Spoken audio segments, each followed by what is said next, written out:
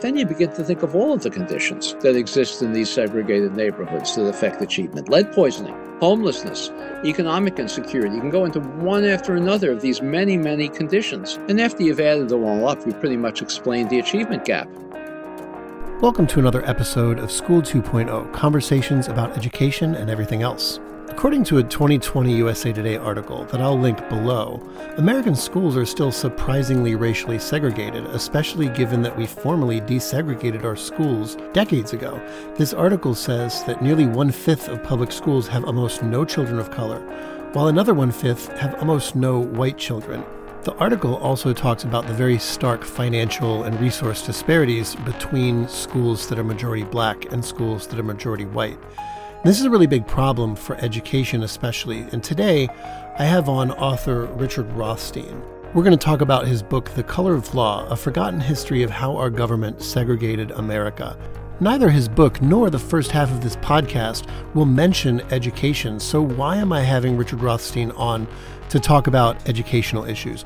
Well, Rothstein started as an education researcher and writer, and the more he found when researching racial disparities in schools, the more he realized that the real culprit seems to be housing policy. See, America has a lengthy history, which we will get into, of legal segregation, especially in terms of housing. Even areas that were becoming integrated found the governments intervening to segregate them. And while we've formally done away with those policies, though sometimes a lot more recently than we'd like to admit, we really haven't remedied them. So that's where you get some of the disparities and especially the segregation that we see in American schools today, even though our culture has formally left legal segregation behind. I really hope you enjoy this episode and learn as much as I did in my eye-opening conversation with Richard Rothstein. Richard Rothstein, how are you today? Fine, thank you. Thanks for being with me. Sure, yeah. I'm super excited to talk to you about your book, The Color of Law, and also how it sounds like your work in education sort of led you to this research. I feel like the best place for us to start would be to give a synopsis of your research and argument in The Color of Law, and then we can talk about how your background in education led you to it. Sure. The theme of The Color of Law is that we have an unconstitutional system of residential segregation, that we have a national myth, a rationalization, that we have all adopted, and I mean all, blacks and whites, liberals, conservatives, Democrats, Republicans. And that myth is that the reason we're residentially segregated is because of private bigotry and private action. Private homeowners and landlords unwilling to sell to African Americans in white neighborhoods, or bigoted operators of private businesses like real estate agencies or banks or developers, or maybe because people like to live with each other of the same race. We just feel more comfortable that way. Or maybe because of income differences. African Americans have lower average incomes than whites, and so many can't afford to move to more highly resourced neighborhoods. All of these individual, bigoted, private sector activities and self-choices is what created residential segregation. We give a name to this explanation. The name is de facto segregation, a term we all use. De facto segregation is segregation that wasn't created by government. And we all think, and the Supreme Court has said, that if the government didn't create it, the government may not be permitted to fix it. And the theme of the book is that this is utter nonsense. The reason we have racial segregation in every metropolitan area of this country is because of racially explicit policies on the part of the federal, state, and local governments that were designed to ensure that African Americans and whites could not live near one another in any metropolitan area. Because of these racially explicit policies, they violated the Fifth Amendment when the federal government was doing it, violated the 14th Amendment when state and local governments were doing it. Because of this, our system of residential boundaries is as unconstitutional as the segregation that we addressed in the 20th century, whether of lunch counters or buses or legal segregation in schools. And because it's government created, not de facto, not spontaneous, not by accident, because it's government created and a constitutional violation. We have an obligation as American citizens to redress it, to fix it. That's what a civil rights violation imposes upon us. So that's the argument of the book. One of the things that was really surprising to me, and I'm sure is surprising to a lot of people, that I got in your book, was that at some point it just wasn't the case that many areas were segregated. The areas were becoming more integrated, and you say it was government policies from there that often kind of nudged in the other direction towards segregation. Can you talk a little bit about that? Sure. In the early 20th century, we were a manufacturing economy. There was none of this internet stuff. Workers had to live near the factories where they worked. They didn't have automobiles to drive. Yeah. And factories had to be located near deep water ports or railroad terminals to get their parts to ship their final products. So if you had a factory district that was employing both black and white workers, the workforce had to live within walking distance or short streetcar distance from the factory district. And if you had a factory district that was employing both black and white workers, they had to live in broadly the same neighborhoods. I'm not saying that every other house was black and every other house was white, but broadly the same neighborhoods. The very first federal project, public housing project in this country, there was no civilian public housing in this country prior to the New Deal, prior to 1933, prior to Roosevelt taking office in the Depression. The very first public housing project that was built in 1933 was built in Atlanta, Georgia. It was in an integrated neighborhood near downtown Atlanta. Atlanta had segregated schools and segregated water fountains and segregated buses, but it had integrated neighborhoods for the reasons I just described. Yeah. The neighborhood called the Flats was the area where the very first civilian public housing project ever to be built in this country was built. It was built for whites only, forcing the African Americans who were demolished from this previously integrated area to find less adequate housing elsewhere, to double, triple up with relatives. The great African American poet, novelist, playwright Langston Hughes wrote in his autobiography, The Big C, that he grew up in an integrated downtown Cleveland neighborhood. Not how we think of downtown Cleveland today. He said his best friend in high school was Polish. He said he dated a Jewish girl in high school. Not surprising. It was an integrated neighborhood. The Public Works Administration went into that neighborhood, demolished housing, and created two separate projects, one for whites, one for African Americans, creating a pattern of segregation in that neighborhood, and with other projects elsewhere in Cleveland, reinforced that segregation. In The Color of Law, I like to speak of self-satisfied smug places that think they're better than North Carolina, for example. One of them I talk about is Cambridge, Massachusetts. Perhaps you've heard of it. Oh, yeah. The area between Harvard and MIT, the Central Square neighborhood, was a fully integrated neighborhood in the 1930s.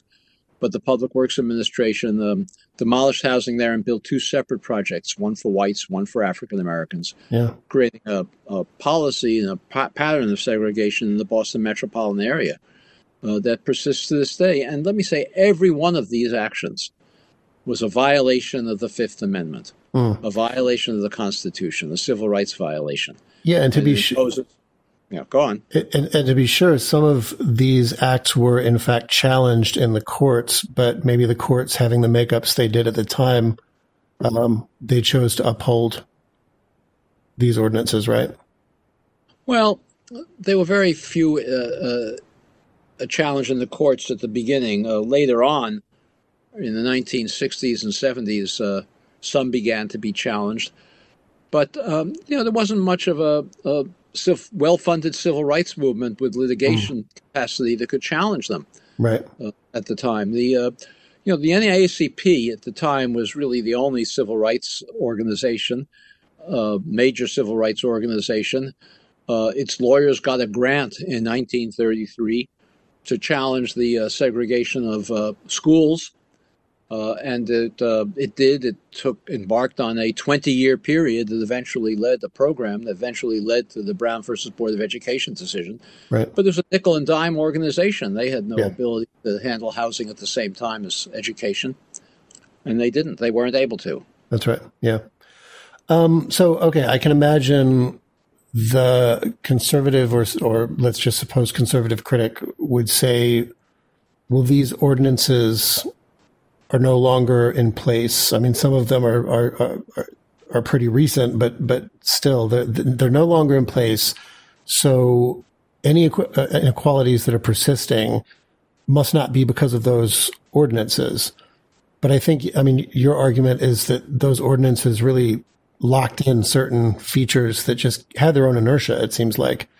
Once you establish residential segregation and especially kind of the financial inequalities that could come along with that, it's really hard spontaneously for the sort of integration to occur that would bring things to an equitable level. Would that be fair to say? Well, I'm trying to figure out how to say this very briefly. I don't think I can. I'm going to have to take it if I may.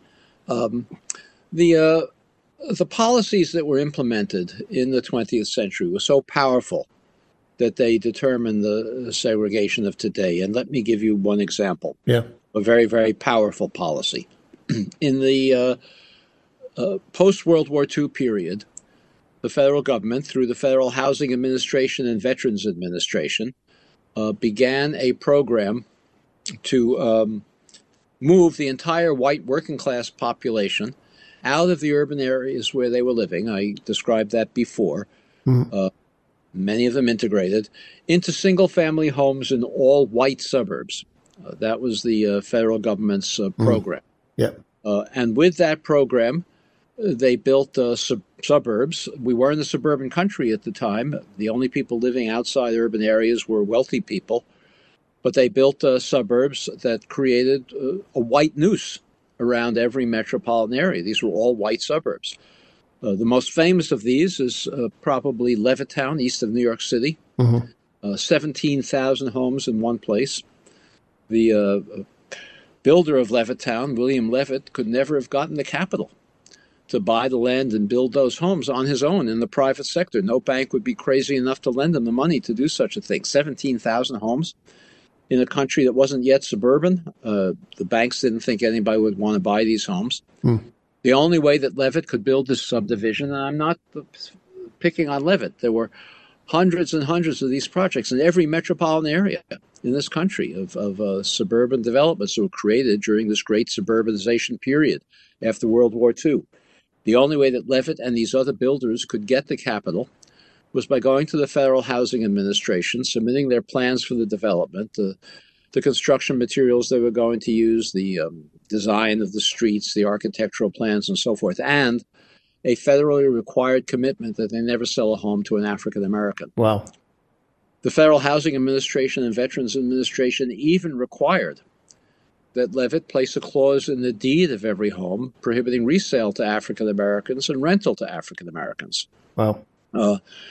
This was an unconstitutional policy. It was not the action of rogue bureaucrats working at the FHA or VA. It was written out in the federal policy manual of the FHA. It was the underwriting manual distributed to appraisers all over the country, whose job it was to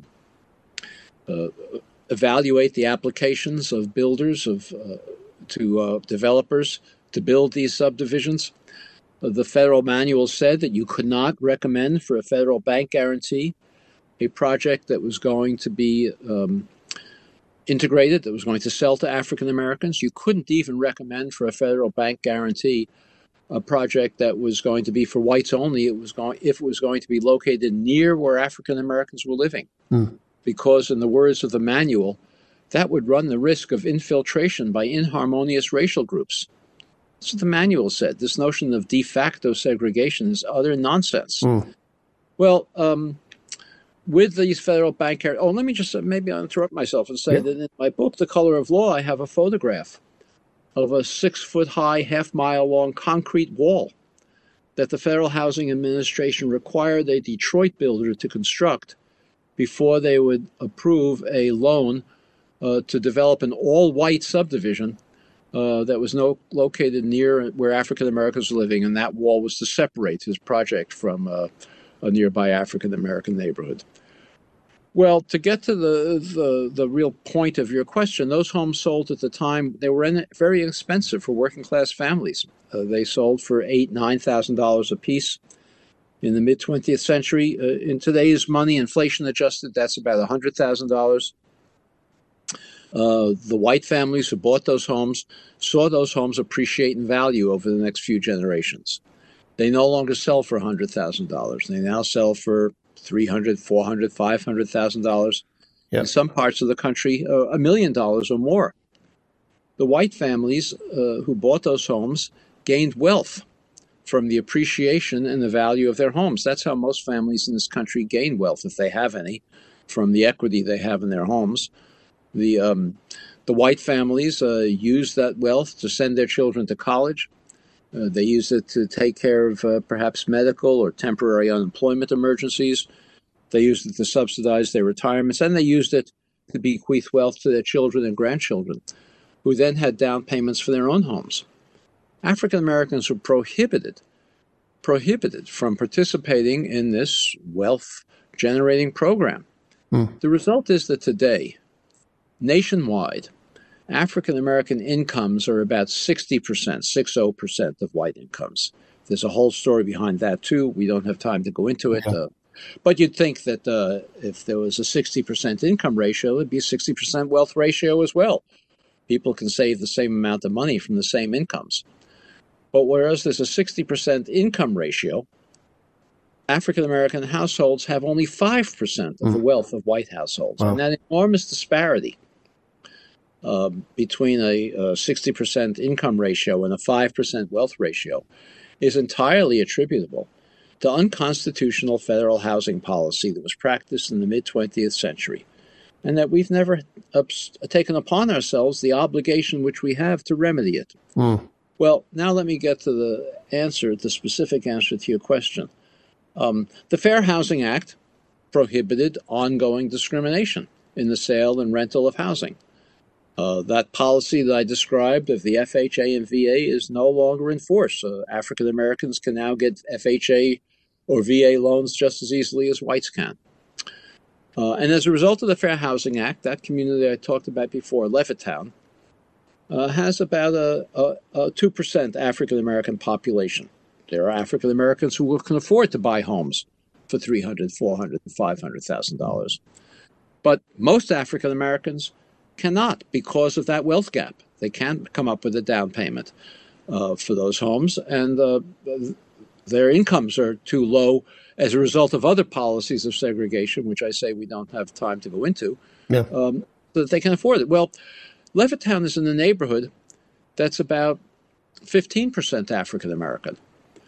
So the difference between that 2% that the Fair Housing Act can take care of and the 15% that's largely a result of that wealth gap that was unconstitutionally created is the difference that can't be taken care of by the Fair Housing Act. And so to say that the Fair Housing Act can undo that policy of segregation is fallacious. It can't. The only way to undo that is to enact the reverse kind of policy from the one that we implemented. We need to subsidize African Americans to move into communities from which their families could have moved when they were created, but which were banned to them when they were affordable to African Americans and to whites who were working class or middle class. There's no way the private market can take care of that problem. It requires a federal policy, an affirmative action program in housing that's as aggressive as the federal policy that created the segregation in the first place. Yeah, I also, kind of on a personal note, I also worry about what seems like almost probably a self-perpetuating cycle. Earlier, you mentioned that policy would often prohibit builders from building for racially disharmonious groups. And it just seems like that would be a self-perpetuating cycle. The less groups are integrated and the less groups experience each other closely on a regular basis, the less harmonious they would be, and it would just perpetuate. So, for instance, I have a 4.5-year-old son, and it really took him growing up for me to really notice that he wasn't getting a lot of racially diverse interaction, especially because the only people of a different race he was seeing were in very predictable places. And you start thinking about, well, is he going to get impressions about people of different racial backgrounds because they're kind of segregated over there? And it just seems like that it's a perpetuating cycle.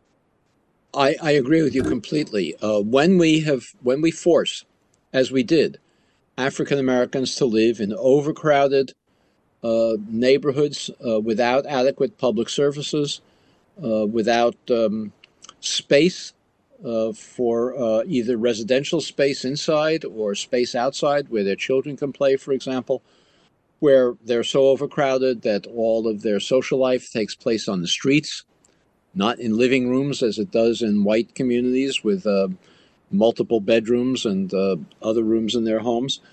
When we create that kind of situation, whites look at those neighborhoods and they see them as slums because of public policy, but they don't know that. They see them as slums. And they conclude that African Americans are naturally slum dwellers. Mm. And it reinforces whatever feelings of stereotyped feelings they had previously. Yeah. So you're right. It's a circular process. It's the bigoted feelings, bigoted policies that create the segregation, and the segregation reinforces those attitudes. Yeah. So listeners at this point probably are realizing that we haven't really brought up education at all, but hopefully astute listeners are realizing that this probably has a lot kind of to do with educational segregation as well. So one of the reasons I was so eager to talk to you on this podcast is because you have a background, or you've studied, education policy. And I'm pretty sure I heard in another interview somewhere, you mentioned that it was your research in education and presumably educational inequalities that led you to the research that we just talked about. So can you explain kind of how your work in education led you to this other research and now has pulled you into kind of housing policy? Sure, and I apologize, but it's also not a short story, but that's fine. I'll make it as brief as I can. That's fine. As you may know or remember, depending on how old your listeners are, we had a policy, an educational policy in the 1990s and 2000s that said the reason we have an achievement gap in schools between black and white children is because teachers have low expectations of black children. They don't try very hard. And if we could force teachers to raise their expectations of black children and try harder, the achievement gap would disappear. We took that, I call it a ludicrous policy.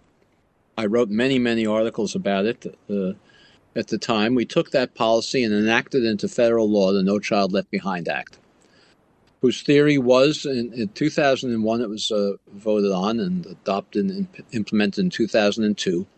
Its theory was that if we test children every year and hold teachers accountable for their test scores, the achievement gap will disappear. Well, as I say, it was ludicrous. The achievement gap didn't disappear. It didn't even narrow significantly based on a totally flawed idea. Of course, there are some bigoted teachers who have low expectations of black children. There's some like that, but that's not the reason we have an achievement gap. And so in my writings at the time, I was trying to explain why that law was foolish, why it would inevitably fail. The reason we have an achievement gap is not because teachers have low expectations, although some do.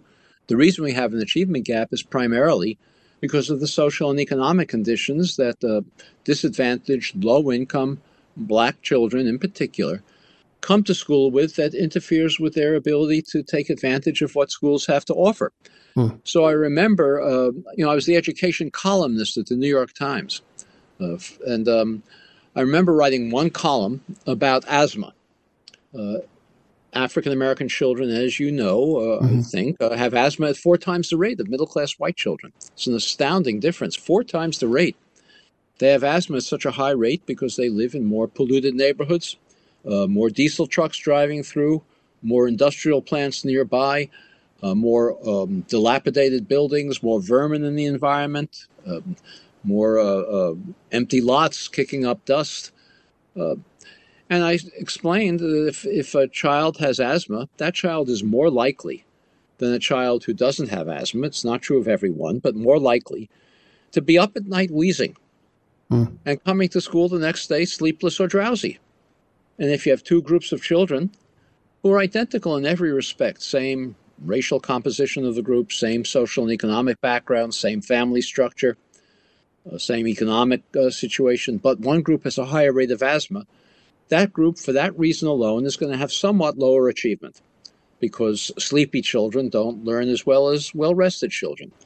Well, it has a tiny impact. But then you begin to think of all of the conditions that exist in these segregated neighborhoods that affect achievement. Lead poisoning. Lead poisoning, as you know, has an effect, a measurable effect on IQ. And African Americans live in neighborhoods where they're more likely to be lead poisoned. Homelessness, economic insecurity. You can go into one after another of these many, many conditions. And after you've added them all up, you've pretty much explained the achievement gap. Well, I realized in doing this research about each of these individual conditions that what happens when you have a school where every child has either asthma or lead poisoning or homelessness or economic insecurity or some other challenge like that. How can such a school ever be expected, no matter how many laws we pass and no matter how often we test children, to achieve at the same level as a school where children come well-rested, well-nourished, in economically secure homes and spacious enough places where they can do homework uninterrupted? How can you expect those schools ever to have a similar achievement? Well, you can't. I mean, you can write a law that says they will, but you can't. Well, we call schools where we concentrate children like that, we call them, as you know, segregated schools, and schools are more segregated today than they ever have been in the last 45 years in this country. And the reason they're more segregated is because the neighborhoods in which they're located are segregated. So I began to think of neighborhood segregation as a school problem, as an educational issue. I wasn't yet really focused on housing. And that's how I came to this topic. And then I had an experience which really led me on the path that I subsequently took. And that's in 2007, I read a Supreme Court decision that involved two school districts, Louisville, Kentucky, and Seattle, Washington. Both of these districts had a very, very token, trivial school desegregation plan. They gave parents the choice of which school their child would attend, but if that choice was going to further exacerbate segregation, it wouldn't be honored in favor of the choice of a child who would not do so. So if you had a school that was all white or mostly white, and you had one place left and both a black and a white child applied for that last place, black child would be given some preference, help to minimize the segregation in the school. It was a trivial program. You don't have one place left very often, and both a black and a white child apply for it. But the Supreme Court evaluated it, denounced this program, said you couldn't do such a thing. The controlling decision was written by Chief Justice John Roberts. The Chief Justice explained that it's true, he said, the schools in Louisville and Seattle are segregated, but he said the neighborhoods in which they're located are segregated de facto. All of those reasons I described before. He said, well, you have de facto segregation, segregation that the government hadn't created. The government is prohibited from doing anything about it. Well, I read this decision, and I remembered, excuse me, I remembered reading about something that happened in Louisville some years before that decision. There was a white homeowner in a single-family home in an all-white suburb, like one of the ones I described earlier, called Shively. The white homeowner had an African-American friend who was living in the center city of Louisville. The African-American friend was a decorated Navy veteran, had a wife and a child, wanted to move to a single-family home, but nobody would sell him one. So the white homeowner in this all-white suburb of Shively bought a second home and resold it to his African-American friend. And when the African-American family moved in, an angry mob surrounded the home, protected by the police. They threw rocks through the windows. Police did nothing to stop it. They dynamited and firebombed the home. The police did nothing to stop it. But when this riot was all over, the state of Kentucky arrested, tried, convicted, and jailed with a 15-year sentence the white homeowner for sedition, for having sold a home in a white neighborhood to a black family. And I said to myself, this doesn't sound to me much like de facto segregation. If the police, agents of the state, Yeah. are and the courts and the prosecutors are enforcing racial boundaries in Louisville, I looked into it further. I found there were hundreds and hundreds of cases, I'm not exaggerating when I use these numbers, of police protected, sometimes police organized and led, mob violence to drive African Americans out of homes that they had legitimately purchased or rented in white neighborhoods. Every one of these was a constitutional violation, a 14th Amendment violation, when the police were involved. And then when I looked into it further, I discovered that there were many, many, and I've described some of them to you already, federal, state, and local policies, racially explicit, that were designed to ensure that blacks and whites could not live near one another. So that's how my interest in education took me to be a student of housing, and I haven't paid much attention to education since. Yeah. Would it be fair to say that your position would be something like, if we were to find ways to fix the problem of housing segregation, then we would have a really good shot at fixing the discrepancies we see in school? Because I hear a lot of people talk about school funding as if that's the issue. And that probably is a part of the issue, but it seems like the issue is further back than that. The issue is why districts have different amounts of money to spend in the first place. And that may be more because of the housing segregation. Well, I think you're right. School funding inequalities are certainly important to address. But remember that, say, New York City, which spends $18,000 per pupil or thereabout, has an achievement gap that's not much different from districts around the country that spend $4,000 or $5,000 right per pupil. Right. So equalizing school funding is not going to solve this problem. The only way we're going to solve this problem is by creating opportunities for African Americans to live in well-resourced neighborhoods, not just well-resourced schools, so that they don't come to school with those kinds of disadvantages that I described. Because if a child has asthma or lead poisoning or homelessness or any of the other conditions described, a well-funded school is not going to eliminate those problems. It can address them better. I'm certainly not opposed to school finance equalization. It's a very important thing to do. To fix this problem, we need to do many, many different things. But the notion that the only reason we have an achievement gap is because schools in low-income neighborhoods are poorly funded is not the case. And as I gave that example in New York before, there are many schools that serve low-income children, if they're in cities that are wealthy, who get more money per pupil than schools that serve typical middle-class children around the country. And that hasn't shown to be a panacea. Right. Okay, so I can hear a critic. I've heard conservative critics make a point like as follows when presented with something like your argument. Are you saying that black kids can only do well if they're surrounded by white kids in the same school? And of course, I think that's probably a deliberate oversimplification on their part. But what's the response to that? Because it sounds like that objection would be leveled at you in your argument. Well, I may give an answer that surprises you. Yes, I think black children need to sit next to white children in order to do well, and I think white children need to sit next to black children in order to do well. We're a diverse society, and if people are going to be successful as adults in a diverse society, they need to have diverse experiences as children.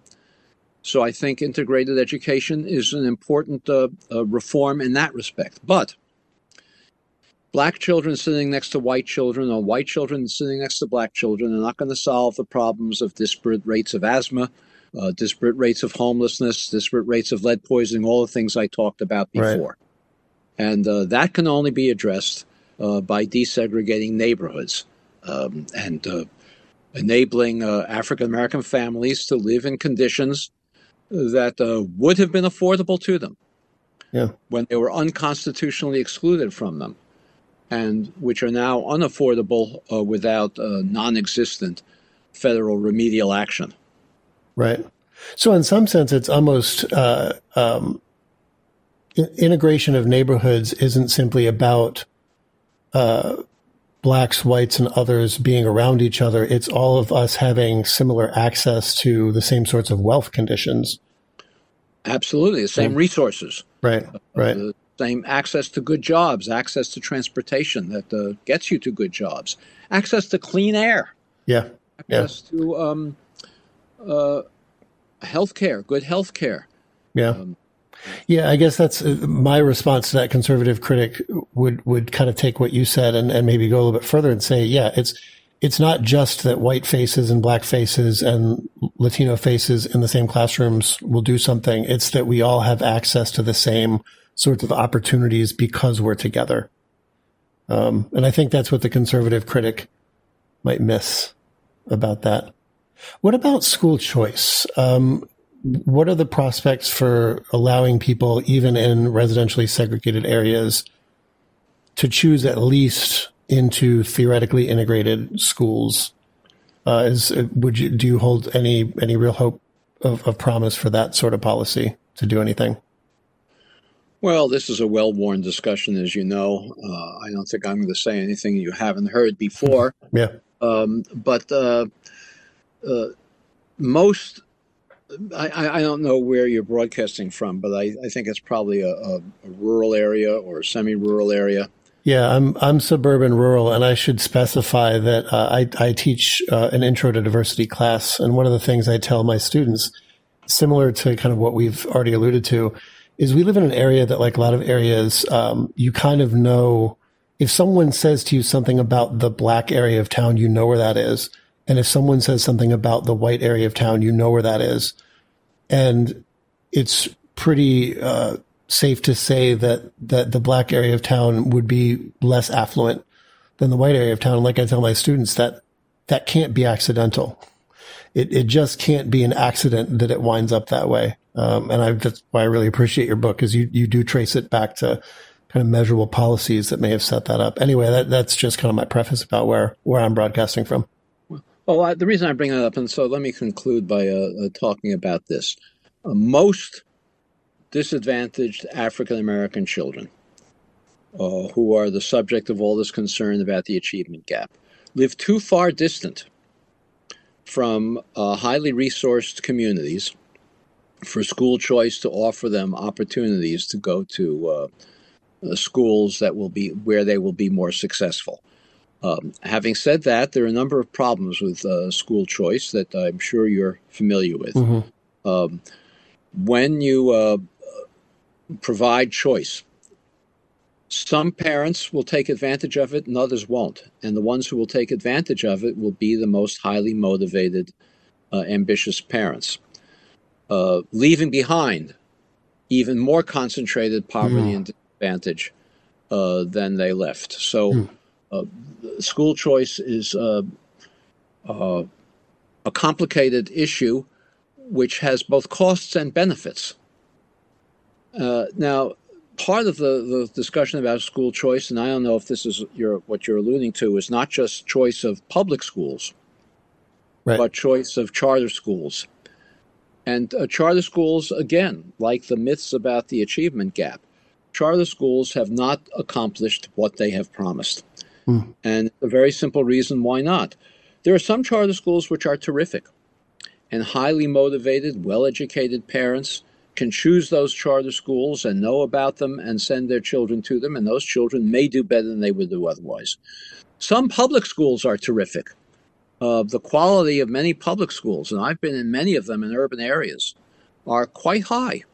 The reason, as I said earlier in this talk we've been having, that the lower achievement of their students is not because the school quality isn't good. It's because of the conditions in which they come to school with. And so the result is that when you look at the charter school versus regular public school sector, the achievement on average is about the same. There are some great public schools, some great charter schools. And the reason is not hard to understand if you think about it. The whole point of a charter school is to deregulate the school. Mm-hmm. So, for example, if you have a charter school that where teachers don't have to be certified, where the principal can hire a teacher whom he thinks is inspired, and that teacher will do a great job. And that's true. But when you deregulate schools and say the teachers have to be certified, some principals will hire inspired teachers who will do a great job without being certified, and other principals will hire their nephews and nieces who are not qualified. Right. And that's the pattern in charter schools. There's some that exceed typical regular schools, and some that fall far below typical regular schools. So on average, the achievement in charter schools and regular schools is no different. But there's certainly some very good charter schools, as there are some very good regular schools. Yeah. So let's just, if I can ask a concluding question, what are some ideas on how we remedy this residential and wealth inequality? You mentioned an affirmative action sort of program. Do you have any ideas on the most promising ways to implement something like that? Well, you're asking me about my next book. But as we said, there's no political support for these remedies at this point. So we can have all the policy ideas we want, and there are many of them out there, and I'm going to be describing them in my next book. But until we have a new civil rights movement that's going to make it uncomfortable to maintain these segregated patterns, we're not going to be able to accomplish what we need to accomplish. So I mentioned that affirmative action program. I'll just in conclusion mention a couple of others, but there are dozens and dozens of policies that are well known that we should be following. The Section 8 voucher program reinforces segregation because most landlords refuse to accept rentals from families with Section 8 vouchers. And so the only place they have to go is in existing low-income segregated neighborhoods. The vouchers are also amounts are calculated on an area-wide average basis. And that means that the vouchers are too low, too little, to afford rentals in high opportunity places, and too high to afford rentals in segregated low-income places. And landlords in those segregated neighborhoods exploit the program by charging more than the market would otherwise require. So that program needs to be reformed, and the reforms are obvious. We should prohibit discrimination against Section 8 voucher holders, and we should adjust the amount of the vouchers so that they're higher for people who want to use them in higher opportunity communities. Same thing is true of the low-income housing tax credit program, the single biggest program we have for subsidizing the housing of low-income families. It's a Treasury Department program. The Treasury Department distributes tax credits to states, which then in turn distribute them to nonprofit developers to build low-income housing. The Treasury Department's regulations are backwards. The Treasury Department says that a priority should be placed on putting most of the low-income housing tax credit projects in existing low-income segregated neighborhoods. That's utter nonsense. It's reverse of what we should be doing. It doesn't say it's for the purpose of creating segregation, but that's the effect of such a priority. We should be reversing that priority. Yeah. One of the biggest obstacles we have to solving this problem are zoning ordinances that prohibit the construction of anything but anything but single-family homes on large lot sizes, and prohibit the construction of homes that would be more affordable if properly subsidized and allocated to townhouses, garden apartments, low-level apartment buildings of high quality. So those are the kinds of programs we should be implementing. I said there are many, many other ideas out there, policies that are discussed. We have no lack of policy ideas. What we lack is a new civil rights movement that will take upon itself the obligation to address this constitutional violation of segregation. And let me, if I can, conclude by saying that I am working with a group of national civil rights leaders who are attempting to create a new national committee to redress segregation in housing. It's called the National Committee to Redress Racial Segregation. Its point will be not to come up with policy ideas. As I said, we've got lots of them. Right. The purpose will be to create and support local civil rights groups that are going to take action to make it uncomfortable to maintain segregation. And if any of your listeners are interested in receiving the announcement of the launch of this committee, they should send an email to ncrrs at greenlining.org. ncrrs at greenlining.org, saying they want to be informed about the launch of the National Committee to Redress Racial Segregation. Give their name and email address and city and town where they live, and we'll put them on the list to be notified. Fantastic. Fantastic. Well, Richard Rothstein, it's been great talking to you. It's been absolutely informative, and I hope you do inspire listeners to contact the organization. Thank you very, very much.